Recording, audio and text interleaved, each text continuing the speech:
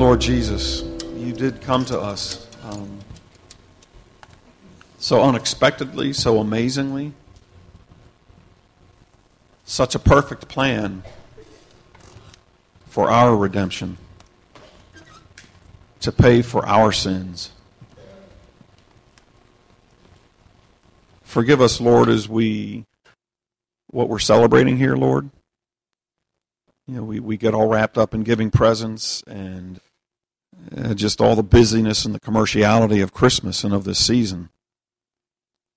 Help us to remember, Lord, that you coming here to this earth to squeeze yourself down into human form to show us how to live and how to love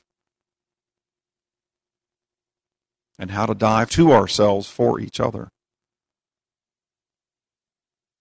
Help us to remember that's it, Lord. Draw us closer to you this season, Lord. Draw our attention here this morning. We need your help doing that, Lord. For it's in your name that we pray, Lord Jesus. Amen. But the angel said to her, "Do not be afraid, Mary. You have found great favor with God.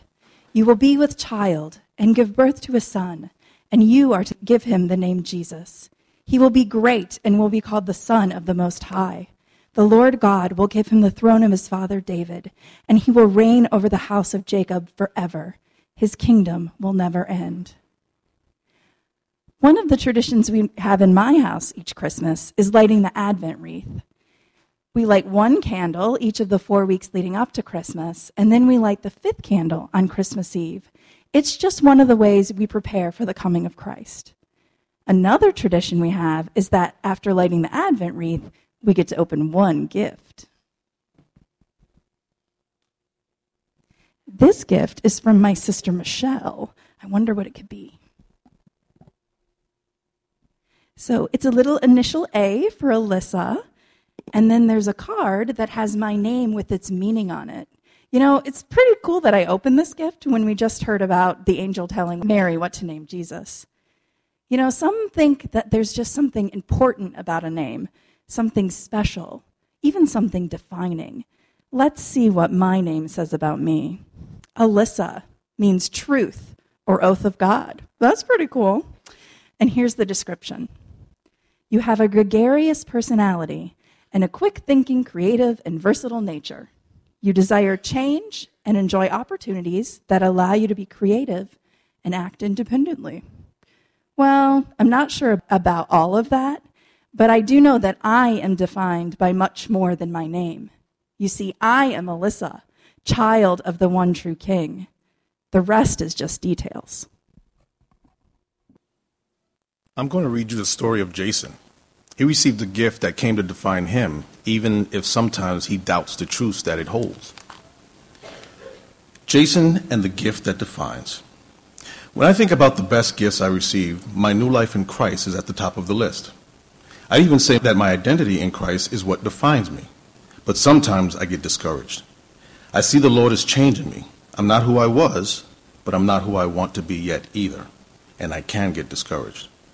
But I've got a theory about how all this works. I wonder if it's kind of like this. Early on in our marriage, my wife wanted to have children, and I didn't want to. I was scared to death of it.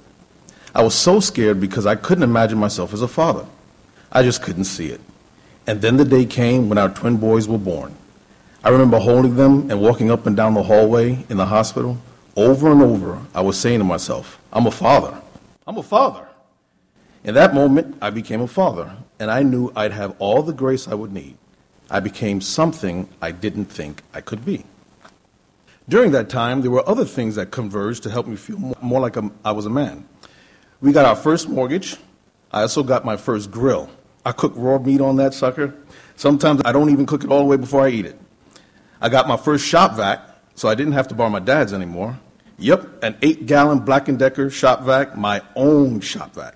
Well, my wife uses it mostly, but I still can call it mine. I had all these things that made me feel like more of a man. They bolstered my identity and my confidence. I began to walk with swagger that having your own shop vac affords you. I had more confidence because I saw myself differently. I understood myself differently, and therefore I became something different, something new. Maybe you see where I'm going here. You see, I'm really good at identifying with certain scriptures at the expense of others. I do pretty well with the difficult scriptures that tell me I'm a sinner saved by grace. Those are the verses that God used to reveal my sin, my need for Christ, my need to be saved. But now that Jesus has saved me, too often I stay camped out on those verses in shame and guilt. But Jesus moves on, and he's got new things to say about me, things that are sometimes even more difficult to take in than those first scriptures. Things like this, that because of Christ, I am chosen and holy and dearly loved. Not that I'm going to be holy, but that right now, somehow, because of Christ, I am holy. And sometimes I don't believe it. I look in the mirror and I don't see someone who is holy and dearly loved by God. But it's right there. It's right there in God's word. And if I reckon with those scriptures that called out my need for salvation, I have to reckon with these other scriptures too. I wonder if a part of it becoming new begins with believing and trusting what the Lord has to say about me. For anyone that has a hard time imagining that they're new, this song is for you. When the angels announced Jesus' birth, they said, "Glory to God in the highest, and on earth, peace to all men, on whom his favor rests." Well, I'm a sports fan, and for every sport, practice leading up to games is often about the basics, and no matter what level. I don't know if Reggie's here, but I don't even know what the basics of cricket are, but I know basketball. The basics of basketball are boxing out and playing really good on-ball defense and listening so you can play help defense and shooting well. And no matter what level of basketball you play, practice involves some re-instruction of those things. Now, when you get to like the professional level, of course, the offensive and the defensive schemes are much more complicated, and you have to work on those schemes, and you have to work on game planning for the team that's coming up, because sometimes the scheme changes from game to game, and sometimes there are new offensive structures, new offensive plays that have to be practiced. But at every practice, there's work on boxing out so that you can rebound, and playing really good on-ball defense and shooting the ball well, because at the end of the game, the team with the most points always, invariably wins. And so you have to keep the other team from scoring, and you have to score. That's why Tiger Woods, at the top of his golf game, when he was dominating the game of golf, maybe the way nobody has ever dominated an individual sport, Tiger Woods had a swing coach. Because it's about the basics. Often when we get together here on Sunday mornings at Gateway, we're really rehearsing and remembering and saying, "Oh yeah," to the basics. This morning is one of those days.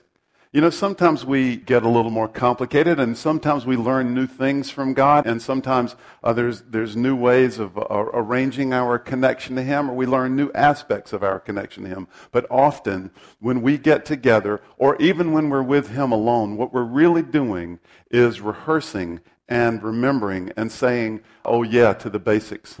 We may have a new way of looking at it. We turn the diamond differently, and we look at it, a new facet of it in a new way, but it's really about looking at the diamond again, and we're going to do that today. We're going to look at one of the most basic aspects of what it means to have a connection to God because of what Jesus Christ has done. And we're going to look at and unpack a little bit about how we nurture that, how we keep that going, how we stoke that. Let's pray together. Father, we welcome you. We know you're here. Holy Spirit, we invite you to have your way among us this morning and within us. Stir and speak. Lord, if you would remind us, and I pray that we would feel at the deepest part of our chests an "oh yeah," a reaffirmation of what you've done in us and what you're doing, what the process of trying to connect to you is, that we would see ourselves, Lord, today as new. And Father, I pray, it's a miracle because I'm asking for a miracle. This is one of those things we don't get unless you give it to us. But I pray that we would see ourselves in your light as you see us, as we really are. That we wouldn't be defined by fashion or how much money we make or our age or our look or our job or our family, that we would be defined by what you say we are. In Jesus' name we pray. Amen. Okay, dictionary.com defines generosity as, I like this, readiness or liberality in giving. And the second definition is freedom from meanness or smallness of mind and character. This Advent season, we're celebrating here the generosity of God by looking at the sometimes surprising nature of God's gifts to us. So 2 weeks ago, we looked at a freaky, amazing, awesome story, just an encounter with Jesus when he raises Lazarus from the dead. Now, for those of you who even struggle, and I know there are some, for those of you who struggle with even believing that that kind of thing could happen, suspend that for just a second and look at another almost as amazing feature of this story, and that's two surprising facets to this. Number one, John makes it clear, and this account comes from John. John makes it clear that Jesus let this happen. It's entirely possible that Jesus could have gone and healed Lazarus, but he didn't. And John tells us, John was Jesus' best friend. John tells us that Jesus did that intentionally. And the second shocking, surprising, blow my mind facet to this is that John and Jesus connected Jesus intentionally letting Lazarus die. He connected that to his love for Lazarus and for Lazarus' family and for his disciples. What Jesus ended up giving them through Lazarus' death was a full-on view of God's greatness and power, and that's the most wonderful gift he could give. Sometimes we said God allows difficult things in our lives because he loves us. I need to say that again. Sometimes God allows difficult things in our lives because he loves us, because he's using those difficulties to show us more about himself and, frankly, more about ourselves. We pulled out a quote from, it really hit me in the chest, from Rick Warren. Rick Warren is the pastor of one of the largest churches in America, and he's a best-selling author. A few years ago, his son committed suicide. So we know that Rick isn't just offering light spiritual platitudes when he said this.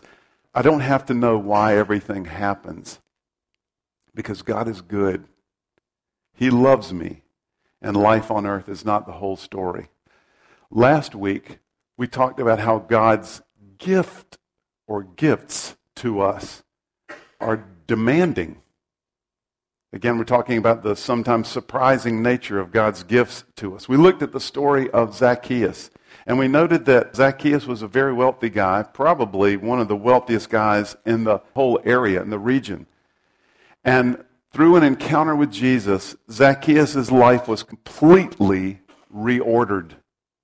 We noted this is what God, this is what we said, God demands that our life be reordered. He demands that our lives be rearranged and changed by an encounter with him. No one, we said, no one who encounters God leaves that encounter unchanged. God's gift to us requires of us that we reorder our lives. It happens naturally and inevitably when he gives us himself. Well, today we want to talk about sort of the last feature of the surprising nature of God's gift to us. And today we're going to call that surprising nature defining. Today we're going to look at how God's gift to us defines us. And we're going to go to an unusual place. We're going to look in the book of Acts. There's a story in the book of Acts. I imagine if you've been around church at all, you've heard of the Apostle Paul. He wrote 2/3 of the New Testament. And he really started the Christian movement in Europe, which that movement became the forebear, the ancestors for many of us. So we're going to look at how Paul first got connected to God. And that story is found for us in Acts chapter 9. Now stay seated for a minute. Often when we're reading God's Word, we go old school and we stand out of reverence for God's Word. But this is a long section, so I'm going to read part of it, and then I'm going to have you stand. So this is in Acts chapter 9. If you have a Bible, I'd love for you to turn with me. It'll be on the screen, but I'd love for you to see this. And you can also look at it on your Bible app, those of you who have the Bible on your phone. Acts chapter 9. Listen to this story of the Apostle Paul. Meanwhile, Saul, remember that? Saul was still breathing out murderous threats against the Lord's disciples. Saul would later change his name to Paul. Saul was breathing out murderous threats against the Lord's disciples. Saul was evidently a pretty high-placed Pharisee, and the Pharisees, more than anyone else, were worried about this new Jesus movement. At this point, some suspected that this was kind of a weird, aberrant sect of Judaism, and they didn't know exactly what to do with it. For many, there was this kind of wait-and-see policy. For some, they had already identified this as a very dangerous movement. We need to stamp it out. Paul was among that crowd, and so he wanted to go try to identify Christians and have them killed.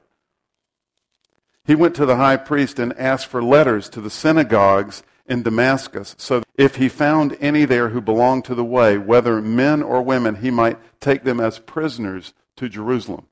And at this point still, the movement was primarily within Jewish circles, so Christians would go to Jewish synagogues and begin to explain to them, look, this guy was the Messiah, that he was the one that we were waiting for. I mean, we thought he was going to come and overthrow Rome, but what he really did was did something much more important. He came to overthrow sin in each of us. And we just didn't recognize him. The signs were there. He's going to come again at some point. He's promised us that, and he's going to make everything right. I mean, he's going to overthrow all power and authority. But for now, we just need to worship him and tell everybody about him. And of course, they were causing a stir in synagogues throughout the ancient Near East at this point. So Saul is going to go to Damascus, find these folks, and bring them back as prisoners to Jerusalem. As he neared Damascus on his journey, suddenly a light from heaven flashed around him. He fell to the ground, and he heard a voice say to him, Saul, Saul, why do you persecute me? Who are you, Lord? Saul asked. I wasn't going to do this, but just give me 1 minute. I want to tell a little story from my own life, because I've read this and I've often thought, isn't that interesting that he says, who are you, Lord?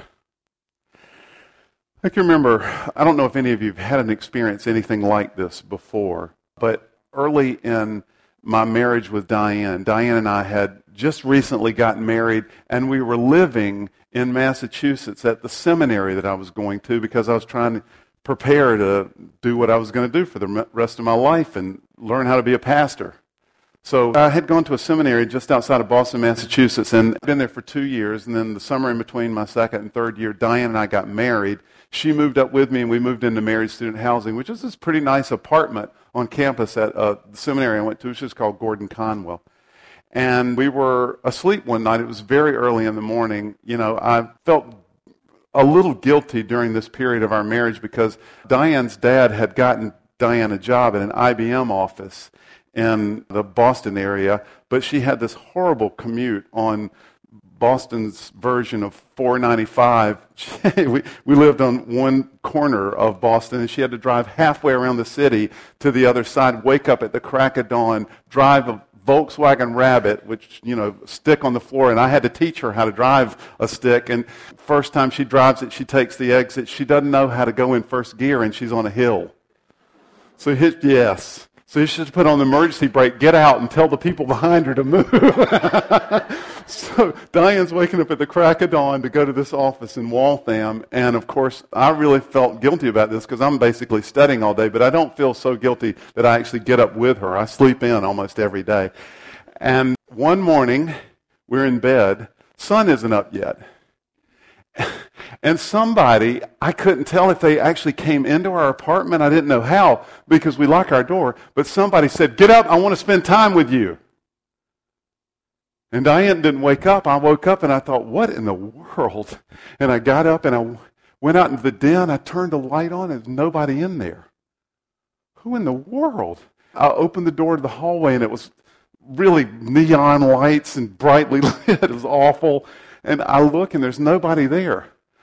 That is very weird. And I go back and I go to bed and I'm in that state where I don't know if I was asleep or awake. You're sort of kind of halfway. Get up, I want to spend time with you. What? I get out of bed real quick. I run, no, they're not in the apartment now, and open the hallway door, and there's nobody in the hall.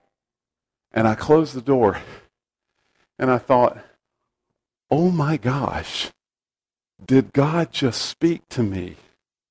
Did I just hear God's voice? What? And then, being who I am, I instantly thought, I must be extraordinarily cool and very spiritual. So I went back to bed, and I started thinking about it. Because I'm naturally prone toward doubt, I thought, no. That can be God. What? And then the other side of my brain, I thought, no, wait, it has to be. If that was a voice in my own head, I wouldn't say, get up, I want to spend time with you. I would say to myself, get up, you should spend time with God. Well, I ended up getting up and having a remarkable quiet time with God. A time when He showed me some things about my life. Here's what's interesting about it. I looked in the hallway. I didn't see anyone. I went back to bed the second time, and I didn't think, that must have been Fred. Somehow, in my spirit, somehow I knew. I think Paul knew. I don't think he even needed to hear from Jesus anymore. I think he knew. I think he knew whose voice this was. Some of you have had the experience of knowing. A time when you were in high school, or sometime in your 20s, or maybe it was in your early 40s, or maybe it was all. You heard and you knew. Now this morning, let's remember that. Okay, we're going to start with the back half of verse 5, and stand with me if you would out of reverence for God's word. So here's what the voice says. I am Jesus, whom you are persecuting, he replied. What? Wow. Now get up and go into the city, and you will be told what you must do. The men traveling with Saul stood there speechless. They heard the sound, but didn't see anyone. Saul got up from the ground, but when he opened his eyes, he could see nothing. So they led him by the hand into Damascus. He's blind. For 3 days he was blind, and he didn't eat or drink anything. In Damascus, there was a disciple, a Christ follower, named Ananias. The Lord called to him in a vision. This is not remarkable. At the same time that this is going on with Saul, God is also speaking to Ananias. Called him in a vision, said, Ananias. Yes, Lord, he answered. The Lord told him, go to the house of Judas on Straight Street. So far, so good. And ask for a man from Tarsus named Saul, for he is praying. Wait a minute. Wait, we've heard about this guy. In a vision, he's seen a man named Ananias come and place his hands on him to restore his sight. Lord, Ananias answered, I've heard many reports about this man and all the harm he's done to your saints in Jerusalem. Are you quite sure? And he's come here with authority from chief priests to arrest who call on your name, and that's going to be me. And I'm walking right up to him. In fact, introducing myself. But the Lord said to Ananias, go. This man is my chosen instrument to carry my name before the Gentiles and their kings and before the peoples of Israel. I will show him how much he must suffer for my name. You can be seated. Let's add a couple of things to this that are just worthy of note. I'm going to skip down to verse 26 in Acts chapter 9. In verse 26 it says this, when he came to Jerusalem, now we're talking about Saul. When he came to Jerusalem, he tried to join the disciples, but they were afraid of him, not believing that he really was a disciple. And then over in Acts 13, Saul is now, he's actually out spreading the story about Jesus and what's happened to him. And he gets confronted by this weird sorcerer, and he has this strange encounter. But we read this in verse 9 of chapter 13. Then Saul, who was also called Paul, filled with the Holy Spirit, looked straight at this guy and said something. This is the first time he's referred to as Paul, and he is, for the rest of Luke's recounting, for the rest of the book of Acts, he's called Paul, and in all of his letters, he calls himself Paul. So last week, we said that an encounter with God changes who we are. That's certainly the case with Paul. Now, we might be tempted to think that this is the result of how dramatic the encounter with God was, because, of course, if something like that happened, you would be changed. But remember, last week we said that this business of encountering God and being changed is inevitable. It's the case for all of us. So let's put more substance onto that. We're going to say that God's gift to us changes us by defining us. Or we should say redefining us. So the change is so epic. The change is fundamental. The change that happens to us spiritually is fundamental. It changes who we are. Here's what changed about Paul. Let's just survey this real quickly. First of all, what changed about Paul was his entire belief system. Paul was the guy, remember, who thought that he was fearing God and he was going to go kill Christians. Arrest them, bring them back, have them tried and killed. Because he didn't believe that Jesus was the Messiah, the Son of God. And he ends up being the guy who in verse 19 of chapter 9 it says, Saul spent several days with the disciples in Damascus, and at once he began to preach in the synagogues that Jesus is the Son of God. Paul's entire belief system changed. Some of you know what that's like. It happened to you as well. Paul's worldview changed. His complete worldview changed. Listen to this. And he would later write a group of his friends in the city of Corinth a letter we refer to as 2 Corinthians chapter 5, verses 16 and 17 say this. From now on, he's in the middle of this argument about how we tell other people this stuff that's happened to us. He says, from now on, we regard no one from a worldly point of view. From now on, we don't see people the way we used to see them. Though we once regarded Christ in this way, we do so no longer. Therefore, look, if anyone is in Christ, the new creation has come. They've been made something new. The old is gone. The new is here. Some of you have heard me say many times before. Several years ago, I heard somebody give one of the most powerful testimonies I've ever heard, and I've heard many of you give incredible stories and incredible testimony to what God has done in your life. This young man stood up in our church in Massachusetts. He and I had worked on his story. I was afraid he would talk too long. So we had worked on his story. We had it all written up. A great story of just how God had worked in his life. He was going to come up on the stage and read it. He comes up on the stage. He brings his paper. He puts it up on we had a little podium up on our stage. He pauses for about 10 seconds, during which time I thought, oh no. And then he looks at us and he says, I'm not going to read this. I thought, double. Oh no. And he ended up giving like a 40-second testimony. He said, I have to tell you, everything I thought about myself, wrong. Everything I thought about women, wrong. Everything I thought about work, wrong. Everything I thought about money, wrong. Everything I thought about life, wrong. God has changed everything. And he sat down. If anyone's in Christ, the new creation has come. The old is gone. The new is here. Thirdly, Paul's relational network changes. This begins immediately. I mean, he's brought some people with him who were riding into Damascus to arrest Christians and bring them back prisoner to Jerusalem. And he ends up hanging out with the people that he goes there to arrest. In fact, in very short order, the Apostle Paul ends up going and meeting and hanging out with the guys who are leading this whole movement.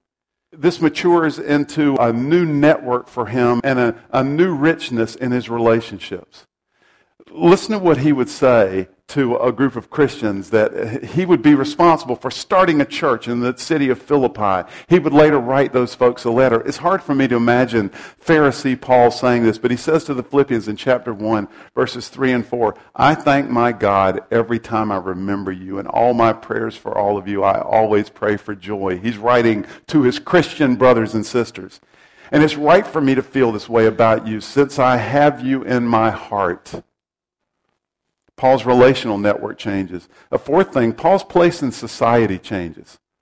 Paul goes to Damascus as an official of the court. He would tell us later in one of his own recounting of his own story and his own connection to God, he would tell us, look, I was a Hebrew of Hebrews. I was the man. I was on my way to the top. I was assistant to the vice president. I was at least going to be vice president of sales. It's entirely possible that I was going to be the CEO of Pharisaism in Judea. And yet, he says to these same Philippians in chapter 3, but whatever was gained to me, all the pluses on my resume, I now consider all of that loss for the sake of Christ. It's like completely reversed. All of the stuff that I saw as assets, I now see as liability. Those were the things that were keeping me back from making a real connection with God and getting it. What's more, I consider everything a loss because of the surpassing worth of knowing Christ Jesus my Lord, for whose sake I've lost all things. But I consider them garbage if I can gain Christ. Paul, because he has met Jesus, becomes a new man. He is literally redefined.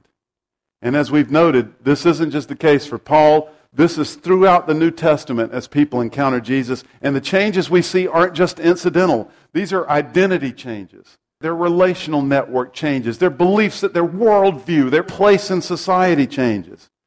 This is probably the explanation behind the name change from Saul to Paul. So, at the time of the writing of the New Testament, the Jewish tradition involved, they came up with their names much the same way that we do today, that they were often named after a parent, or they would be named after a significant relative, or that at times they were named after a significant event that happened in their family or a place. But at the time of the writing of the New Testament tradition, Jews would link your first name, the given name of a person, to the name of their father. So, for example, if someone were named Simon, they would be known, and their father was Jonah, let's say, they would be known as Simon Bar Jonah, which means Simon, son of Jonah. That's why we get so many names today like Johnson and Simonson. Paul would have almost certainly been called that by his Jewish friends and family, and would have, during his Pharisaical training, he would have thought of himself as Saul, son of whatever his father's name is. We don't know Saul's father's name because he quickly leaves that. He's no longer called that. Now, the Greek and Roman tradition was somewhat different. Even in this time, they would have gotten their first name from much the same kind of place, but for them, the last name was typically the place of your birth. So after Saul's conversion, he routinely becomes known as Paul of Tarsus. So why the name change? Well, we can speculate that this Romanization or this Greekization of his name is an embracing of his mission. Because God has told him that he's going to be the spokesperson to the Greco-Roman world. We don't know exactly when the name changed. We don't even know whether Paul sensed the need to make this change because God told him to do so, or whether just in his own thinking he felt like he needed to make this change. But we know this for sure. We know that Paul changed his name. He changed his name. We know that this represents a radical break and a change in identity for Paul. In other words, the change in Paul's own thinking about himself was so dramatic that he started referring to himself by a different name. All right, this is interesting info, but what does it have to do with us? Well, this business of God's gift to us leading to a redefinition of who we are, as I said, is still true today. We are radically changed at the level of our identity. Who we are is now defined by our connection to God in Christ. Who we are is defined by our connection to God in Christ. A number of years ago, I want to tell you the story for a couple of reasons. A number of years ago, we had a woman that was involved in our church in Boston. Diane and I lived in Boston for a few years, and I pastored a church there. And there was a woman who was involved in our church who was from a pretty unreligious background, and she had a drug problem, and she came to our church because this is a bizarre story.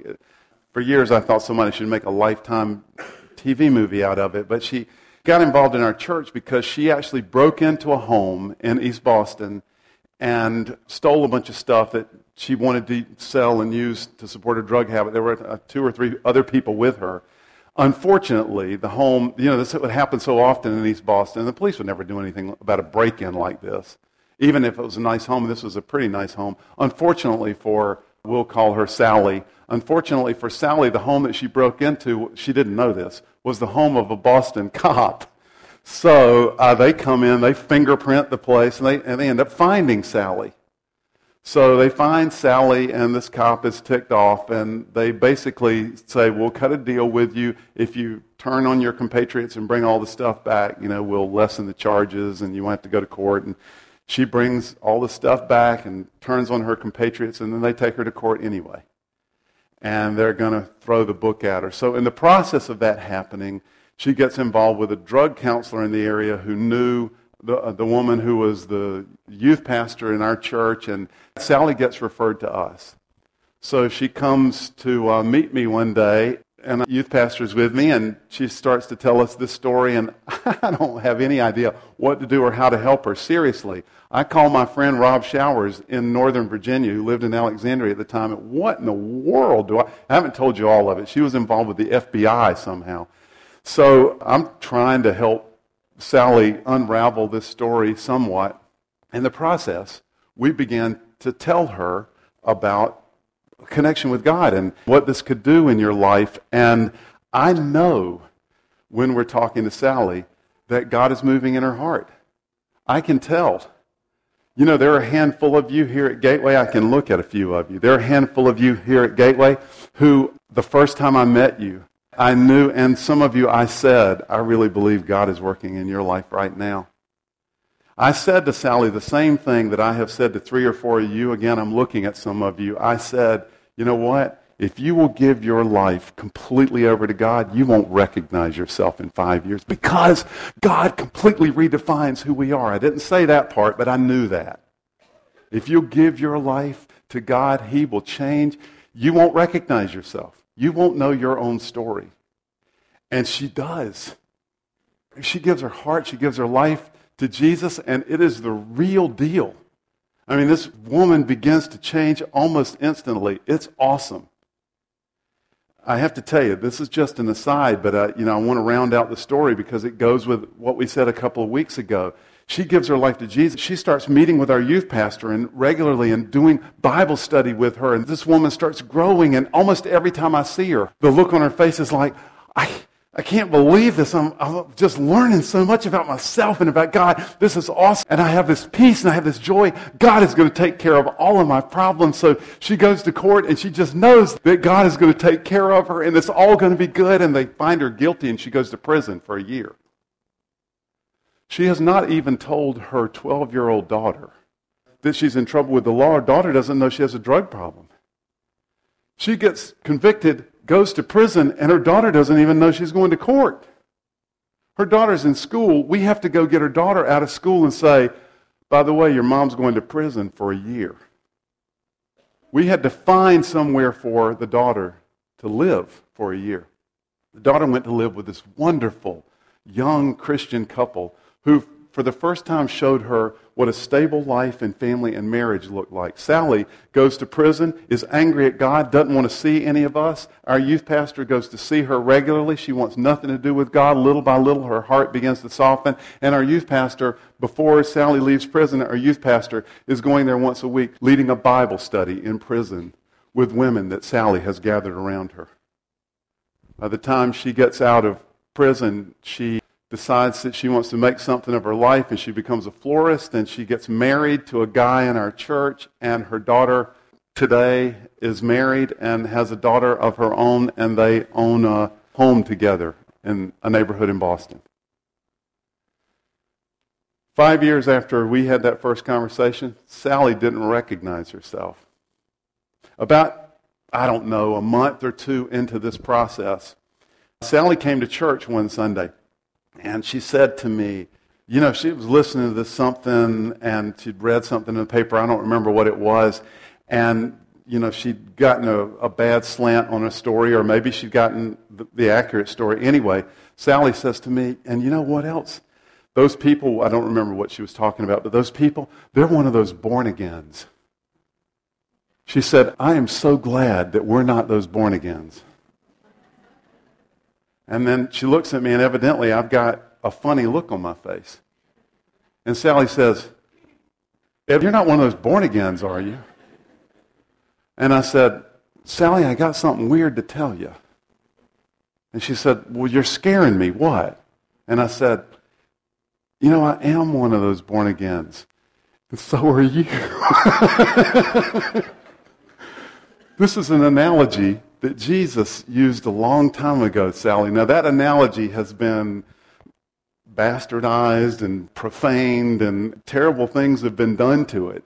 But originally, Jesus used that analogy with a group of people he was talking to explain to them just how dramatic the change is in our lives. It like changes who we are. It's so dramatic, the difference in our lives, when we get it, when we make that connection. And that's what he was describing. He was talking to a guy who was actually a religion professor. And he was saying to him, you may know a lot about religion, but it's not about knowing a lot about religion. It's about having God inside of you, and it changes you. It's like you're born again. That's all it means, Sally, and you're one of them too. This, of course, depressed Sally for a long time. But this is who you are, Sally. And for most of you in here this morning, this is who you are. You're someone who's been remade. You're someone who's been changed. 3 things I think we need to do with this. Number 1, we need to recognize and own our identity change. We need to recognize and own it. This is the process going on in your life right now. If you're someone who's connecting to God because of what Jesus Christ has done, this is the process that's going on in you. You are being changed. You are being remade into somebody who looks like Him. Being a Christ follower is not just about believing something different. It's not like, I don't believe in God at all. Oh, you know, I don't believe in God. That's not what being a Christ follower is. Being a Christ follower is not about believing something different. It's about being something different. Or more precisely, it's about being made something different. We need to recognize and own our identity change. Secondly, I think we need to recognize, don't miss this, I think we need to recognize that sometimes the internal struggle that we feel is because of this process. Sometimes some of the angst that you feel emotionally or even spiritually is because of this process. I'm reminded of, some of you know, in one of Paul's letters to one of these groups of Christians, he wrote to a group of Christians in Rome. And in Romans 7, and I encourage you to go back and read this later. Even if you've read it many times, I would encourage you to read this week. In Romans 7, the Apostle Paul does a pretty remarkable thing. He basically says, you know, look, what I want to do, I can't really do. And what I don't want to do, that's what I end up doing. I'm like a total mess. I'm wretched. I'm goofy. I don't even get it. What good can come from me? How can this be rescued? Then he remembers, then he recognizes, he says, but thanks be to God because of what Jesus Christ has done. Sometimes the angst that we feel, the struggle inside of us is because of this process of God changing us into something new. I had someone not long ago, one of you asked me, with a measure of angst, asked me, why don't I love God more? And it's interesting, implicit in that question was like a self-accusation. You know, that they were essentially saying, is something wrong with me? Do I even love Him at all? Do I get it? And if you've ever felt that way, there may be something wrong. But I would suggest most of the time it's the opposite. Why would you even ask that question if there weren't some deep internal drive that made you want to love God more? You are being changed. And some of the angst that you and I struggle with, even some of the discouragement that you and I struggle with, is because of this changing identity, this wonderful process, wonderful, difficult process that God is enacting in our lives. Third thing I would say is we need to recognize and own our identity change. Secondly, we need to recognize and remember that some of the internal struggle we feel is because of this. It's a good thing. It's because of this identity change. And thirdly, we need to nurture our new identity. We need to nurture it. This is the heart of growing as a Christ follower. This is the essence of it. This is what it means to nurture God's opinion of us within ourselves, to think about ourselves the way God thinks of us, to refuse to be defined by our talent or our limitations or our upbringing or what's culturally relevant or what we look like or the job that we have, etc., but to be defined by God and what God says about us. This is what it means to grow more like Him. We understand more and more who we are and who we're becoming because of Him. This is part of why we encourage one another to have a devotional life, where we try to connect with Him. And we literally try to pray. We try to talk to God. If this stuff isn't true, we're very close to being mentally ill. We're trying to talk to someone who's not there. But if this stuff is true, that's the most important exercise in your week. And we break open His Word because we hear stories and testimonies of people who've been changed. And we get to reflect on that. And we get to think about, what does that tell us about God? What does that tell me about me? We learn more about God, and we learn more about what God says about us. So, this Christmas season, I want to encourage all of us to try to spend some time thinking about Jesus from this perspective. Look, here's the subtext of everything we've been saying for the last 3 weeks. God's ultimate gift to us is Himself. That's why I've talked about an encounter with God and God's generosity toward us almost interchangeably for these few weeks. You know, an encounter with God changes us. God's gift to us, and it changes us. It redefines us. I've used those almost interchangeably because God's ultimate gift to us is Himself. This makes Jesus the supreme expression of God's generosity.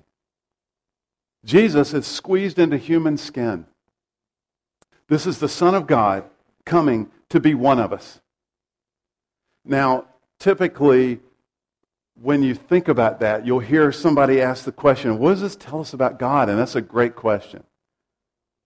But I want us to ask a different question this week. I want us to ask, what is that fact? The fact that God squeezed Himself into human skin, the fact that God decided to become a man and live among us, what does that say about us? What does that say about humanity? And what does that say about me? God took on my form. God became like me. And He told me explicitly that He did it as an act of love toward me. So this week, let's recognize and own the identity change in us. Let's spend some time thinking about how different God is making us from who we might have been and even who we were. And let's remember that the internal struggle that we sometimes feel is partly because of this process of our identity being changed. And then let's nurture that identity change. Let's pray. Lord, I pray that You would speak to us in the stillness today. So we offer up a period here. We give a full stop to the flurry of activity. And we want to give You a moment to speak. I pray that You'd remind us the times and the ways that You've reached out, that You've connected with us, that You've offered Yourself to us. Lord, there are those of us here this morning, certainly, who have spent a lot of time nurturing doubt or nurturing our finances, nurturing dreams of success, or nurturing a relationship that doesn't promote you, nurturing anger or bitterness or depression or worry. Lord, we ask You to forgive us, wash us, cleanse us, and enable us to nurture our newness, our connection to you. Give us reminders, Lord, this week, what that would look like. And I ask in Jesus' name that you would speak this week directly to your people. Speak. In the strong name of Christ our Lord we pray. Amen. Challenge for you, the next time you're at a party, work party, or social gathering in your home and somebody asks you, have you ever been asked the icebreaker question? It's a good icebreaker question. What's your favorite Christmas present ever? I want to challenge you sometime to say, you know, my connection to Jesus. That's a conversation stopper, but it also it also may be a way to introduce, wow, a great conversation later with somebody about, you know, this stuff.